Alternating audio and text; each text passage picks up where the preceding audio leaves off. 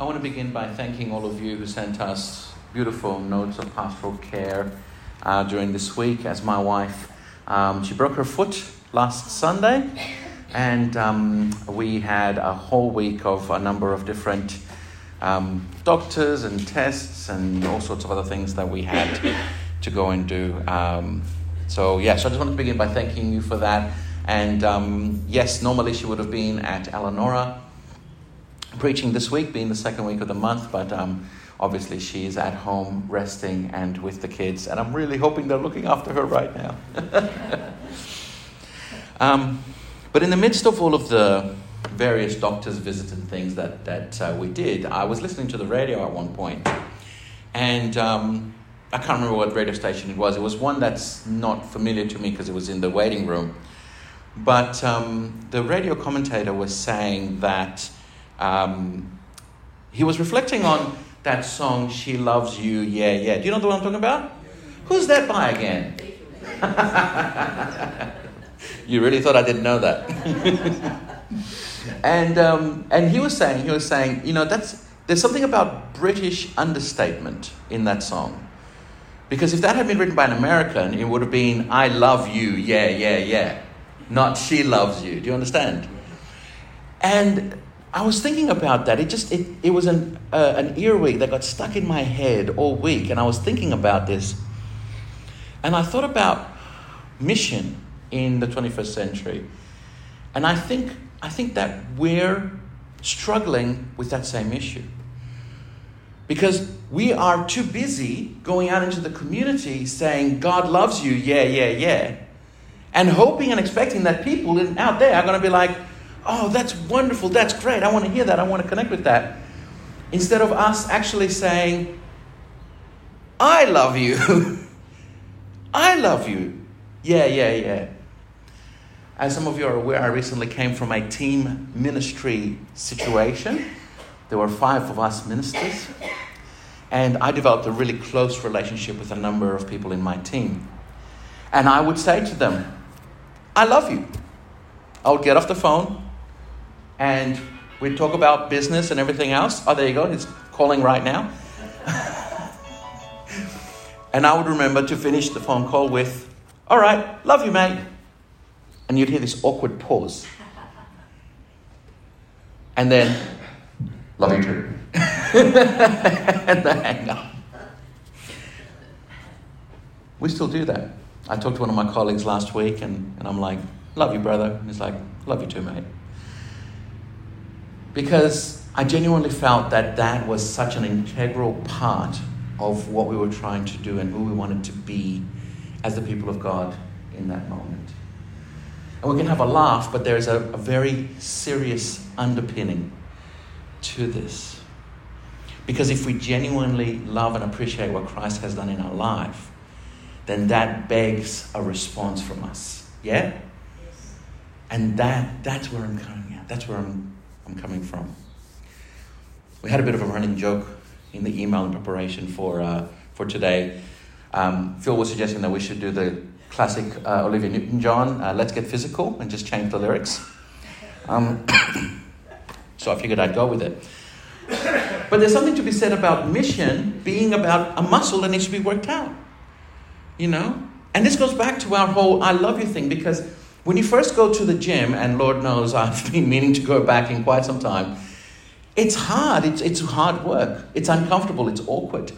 And it's awkward to declare to the world that, you know what, I want to love the world with the love of Jesus. It's awkward. It's hard. It's difficult. But like with exercise, it's something that you just get doing and you keep going. And that's why my mate now does not flinch when I say I love you on the phone.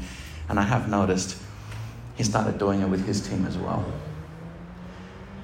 So I hope all of that kind of helps us understand, because this passage is a very difficult one. It's a very tricky one for us to understand, you know, the circumcised and the uncircumcised and all. It doesn't really appeal to our context. So today I'm going to unpack a little bit of that context. Then we're going to dive into what is this challenge of being missional in today's day and age. You with me, church? Yes. Amen. Let us pray. God, you are with us. You speak to us. lead us and guide us by your powerful and mighty hand this morning. I pray in Jesus' name. And the people of God respond. Amen. Amen. For before certain men came from James, he used to eat with Gentiles. But when they arrived, he began to draw back and separate himself from the Gentiles because he was afraid of those who belonged to the circumcision group. Read this with a 14-year-old. I want you to imagine. I read it with Betty. I said to her, do you understand what this says? Yes. Yes, Papi, I do. Really? Okay. So there's this guy called James. And he used to eat with the Gentiles. And then she just rattled it back off. But what does it mean, darling? What does it mean? Oh, I don't really understand. Why did he belong to the circumcision group? That made her very awkward, and she started kind of giggling a little bit. Well, let's break it down. Okay, so Paul, he is an evangelist. He is a preacher. He is going out there and he's preaching to people who don't know God, right? So when you read uncircumcised, read that. People who don't know God. And when you read circumcised, read people who do know God. And in this case, Jews or non-Jewish converts to Judaism. So that was the first thing I had to explain to her. And yes, I could have gone back to Abraham, and I could have gone back to the beginning there. Sorry, Cameron, back up one. And I could have gone back to all of that, and I would have unpacked all of that. But no, I wanted it to be in much more simpler terms, and Carol's just stolen my thunder by showing you. That's all right. I got a little bit more, and then we'll jump into that one. She can see the next slide, and so she's like, oh, I know what he's talking about. This guy James, brother of Jesus. Now his name's not really James, right? This is really important. His name is Jacobus. Okay, can you say that? Jacobus. What does it sound like? Jacob. That's exactly right. Jacob. Catch a bus. Jacob. And why is that important for us to be aware of that? Because not only was he Jesus' brother, but he had this name that reminded the Jewish people of the patriarchs. It reminded them of the Torah, it reminded them of the Old Testament and the rules and everything that was put in place. Now, the rules and traditions of the day were that the next living blood relative of the leader would be the one who takes over. Okay? We don't know too much about James. We have a letter from him in the epistles. It's a very good letter. I highly commend it to you. But it's all about church governance. Church council, put that one in your homework. We're reading it before the next church council meeting. Just kidding. But it's all about church governance. It's all about how we should run the church. And it's got in there those wonderful passages that say things like, if you have a problem with your brother, go and see him and then take an elder. And it's got the passage about, the prayer of a faithful one can avail much. Those passages are in there because it's all about being church. Because that's what James was all about. That's what he was focused on. He wanted this movement that his brother had started to continue and do what it needed to do. But he was very much leading a Jewish sect. He was very much leading a Jewish church. And Paul really resented that. Because you see, Paul had been of that ilk. And Paul's master, Gamaliel, he was a head leader in James's church. And so he's coming along, and Paul is meeting his master and his friend, and he's meeting James, and he's saying, but these guys only want a kingdom of God that's full of Jewish men, really. That's not what Jesus did. That's not what Jesus preached. And so he begins to challenge this authority. Now, who does he challenge? In our reading, it was a man called Cephas. Yes? Again, not his name. His name is Peter in your Bibles. Originally, Peter's name was Caiaphas. But in Greek, they do this thing where if you put an A and an I together, you don't say I, you say E. So it turned into Kephas. And then the Latins got it, my people. And they were like, oh, forget this. This is too busy to make it a C. And then next thing you know, 2,000 years later, we read Cephas, which is not an incorrect pronunciation, but it helps us to understand that this person, Peter, was the one whom Paul was challenging. I love stories about Peter. Peter is a very human man in the Gospels, is he not? And he seems yet somewhat elevated to this great and awesome level when you're getting into the epistles. Like he's this great leader in the book of Acts, you know. He preaches and 3,000 are saved. Gee, what a brag. I'd love to have something like that happen. That would be amazing. But not everything he did was right. Dare I say, not everything he did was in accordance with God's will for the time. And this was the big challenge of his day. Now I can show you my graphic. Thank you, Carol. So what we have here is we have a situation where we have the people who are in, these are the Jewish people, the circumcised people, and the people who are out. We call them in our Bibles Gentiles. The Jews call them Goyim. But we should actually be saying us. Because as far as I'm aware, no one here is of Jewish descent.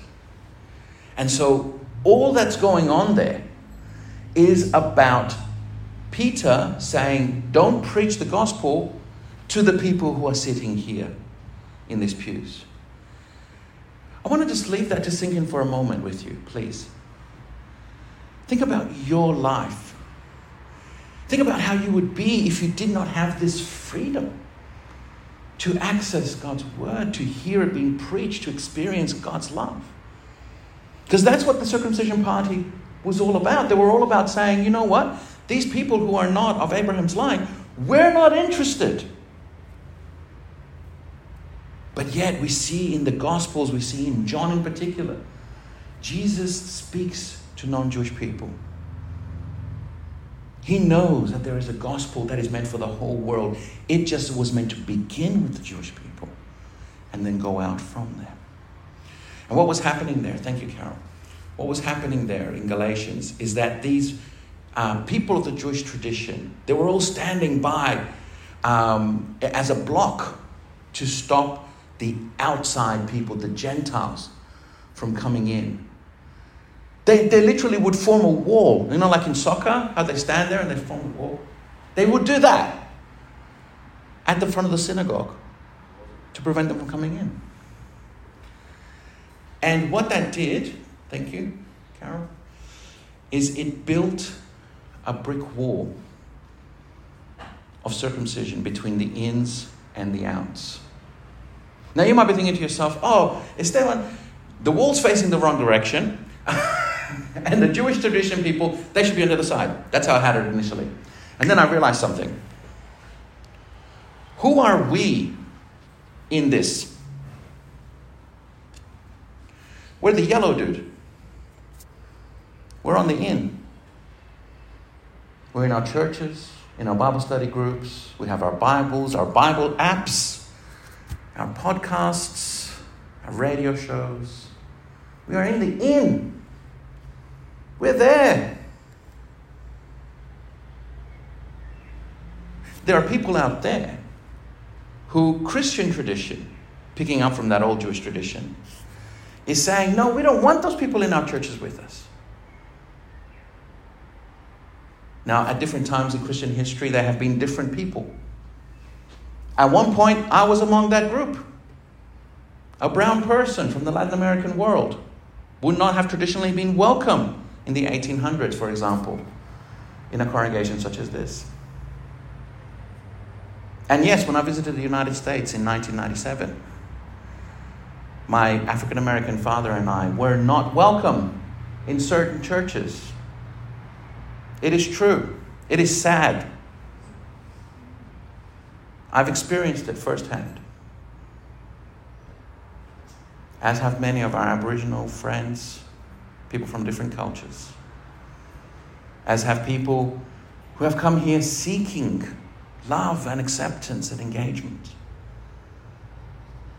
Now, there are many people, I'm sure, that come to your mind right now who we think to ourselves, ooh, would I be comfortable sitting in the pew next to them of a Sunday morning? And maybe the answer is no. But I want to challenge that because I want to tell you, these pews were not meant to be comfortable. Are you with me, church? These pews were meant to make us just slightly uncomfortable. Why? Because if they're too comfortable, you'll want to stay here. You won't want to go home. You'll want to be here every day. And you want to be with your friends and with your neighbors and open your Bible and look at one another and say, isn't that lovely? And have a cup of tea and international roast coffee and think, wow, this is great. But no, dear friends, these pews are not comfortable. And you may be feeling it already. Are you feeling a little bit, I want to shimmy? I'm getting a little bit restless here. I hope you are. Sorry, that was a bit of a salsa move for you there. I hope you are. Because these pews are uncomfortable so that we don't want to stay here, because the message that is seeded here, that is birthed here, is actually meant for out there. The number of people, as you know, I go down to Caloundra, Kira, Tally, Eleonora, and I'm doing nursing home visitations there during the week. And I go there and I tell them, I'm the minister at Pimpama. Do you know what they say to me? The old church on the highway. They know you. They know you in Caloundra. When I go to Auchenflower, to head office, they know you. Are you feeling proud? You should be. They know that 3,000 people regularly gather here to remember the Anzacs. They know you. And this is why I'm preaching this message, friends. Because God is at work among you. God is already bringing people. We have 2 baptism requests 1 week apart coming up in June. Isn't that amazing? I'm meeting with the families. I'm opening the Bible with them. I'm praying with them.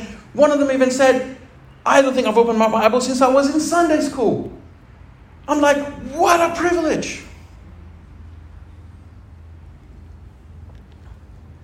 Perhaps if I were in the other group, I might be saying, well, that's really bad. You should really... But I'm not going to do that.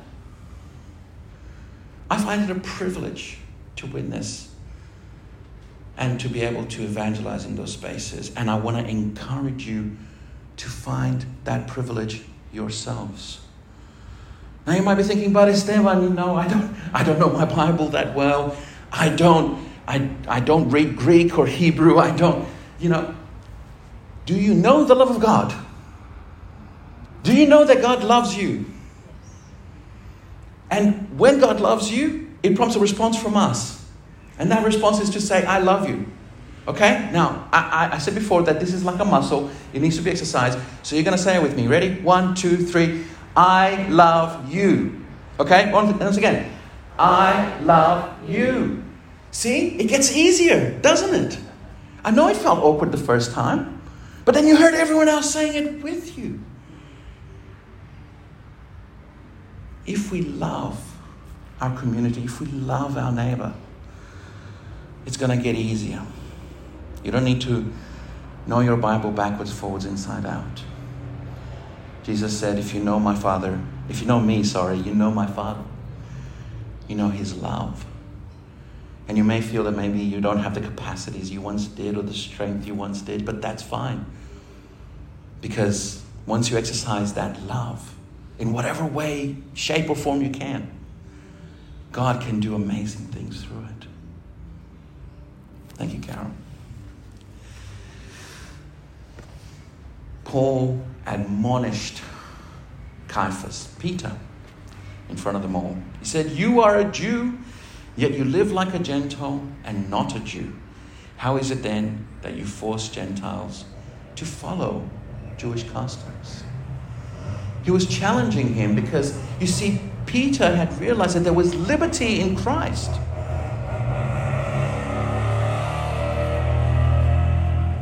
What do you reckon that was, Barry? A triumph or a...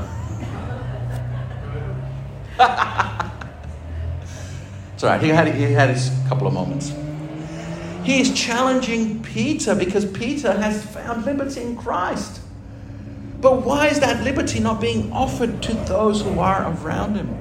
Why is it that Peter is feeling so connected into this group that are the gatekeepers in Jerusalem, who are the ones who are saying, hey, we really want this gospel to be for us, and then forgetting the people whom Christ had healed in front of him, had spoken to in front of him, had broken bread with in front of him.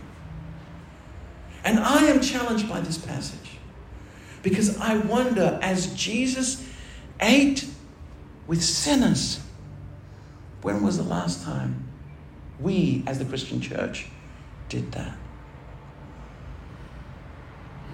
I've had the privilege of attending the iftar dinner for the last couple of years, hosted at Brisbane. It's not the council chambers. City Hall with the tower. And I'll be one of like 5,000 people, so don't worry. It's not like as if I'm sitting there personally with Anna Palaszczuk or whomever. But in every table was a mixed bag of religious representatives, political representatives, and mostly people from the Islamic Association of Australia. And you could just feel the awkwardness at this table, as everyone else did not know what to do with the Muslim friend who was sitting there, who was supposed to be the one that was welcoming us and inviting us and connecting with us. Not even me. I asked him, what are we doing now? Why are we eating this one now? And my questions at the end just ended up annoying him, because I think he had his ritual and he just wanted to participate with it. We've forgotten. We've forgotten how to eat with sinners. And I don't know quite how we're going to get back to that place. But I want to encourage us to take up those invitations. Take up those opportunities to break bread in those spaces. Remember, in Corinthians, Paul is talking about the Christians going and eating food being sacrificed to idols. And he's saying, don't worry about it. Why is he saying that? Because it's more important for Paul that the Christians are with non-Christians, and that they're blessing them, and that they're loving them, that they're encouraging them, than it is that they are guarded about what they're participating with and engaging with. Because if we have Jesus alive in our lives, leading us and guiding us, we listen to his voice, and I'm sure he won't take us anywhere that would compromise us. Thank you, Carol. I want to bring this quote from 1 Corinthians for our attention. I've brought it to you from the contemporary English version because I think it takes away some of that cultural stuff that gets in the way sometimes. Paul says, Jews ask for miracles and Greeks want something that sounds wise, but we preach that Christ was nailed to a cross. Most Jews have problem with this. And most Gentiles think this is foolish.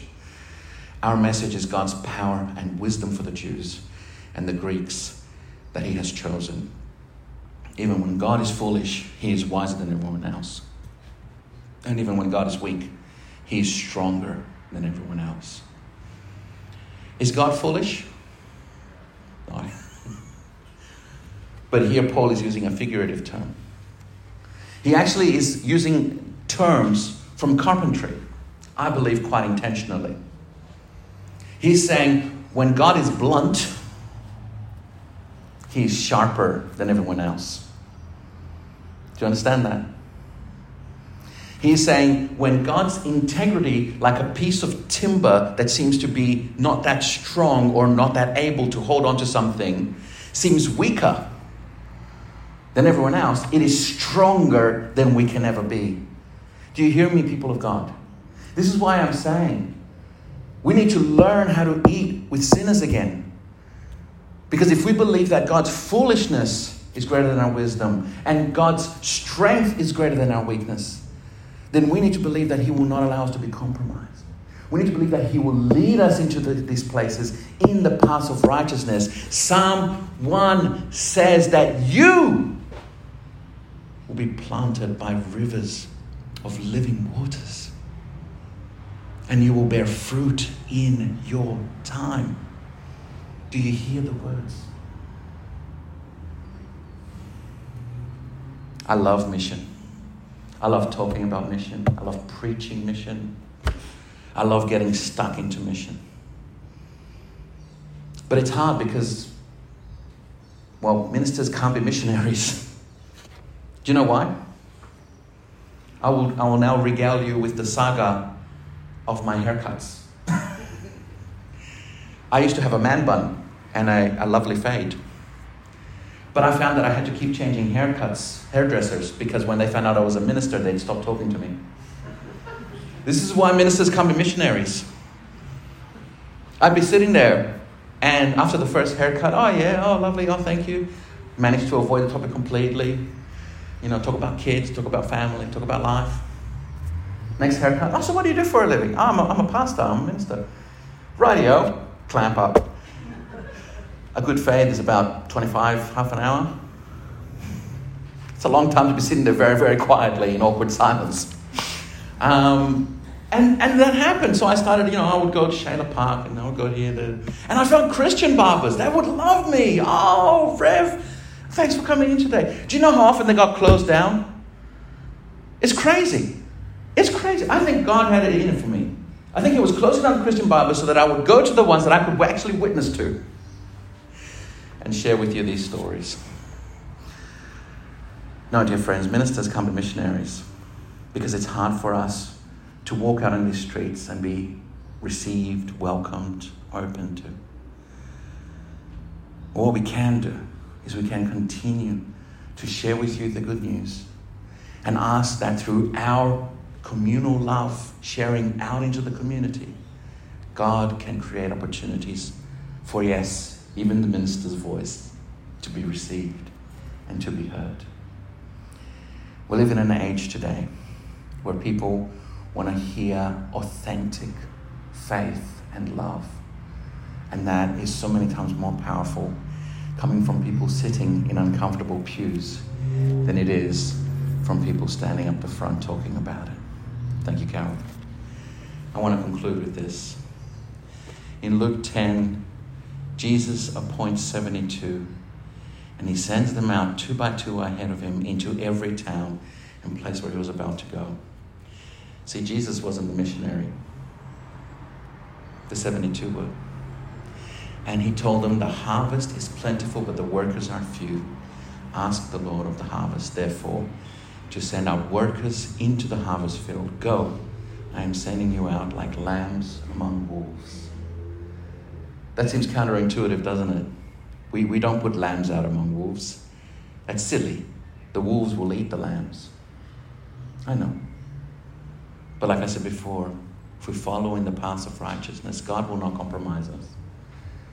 God will let us go out there, and our weakness, our lambiness, will become His strength as He leads us out. I chose this graphic because it shows a harvest field on a rainy day.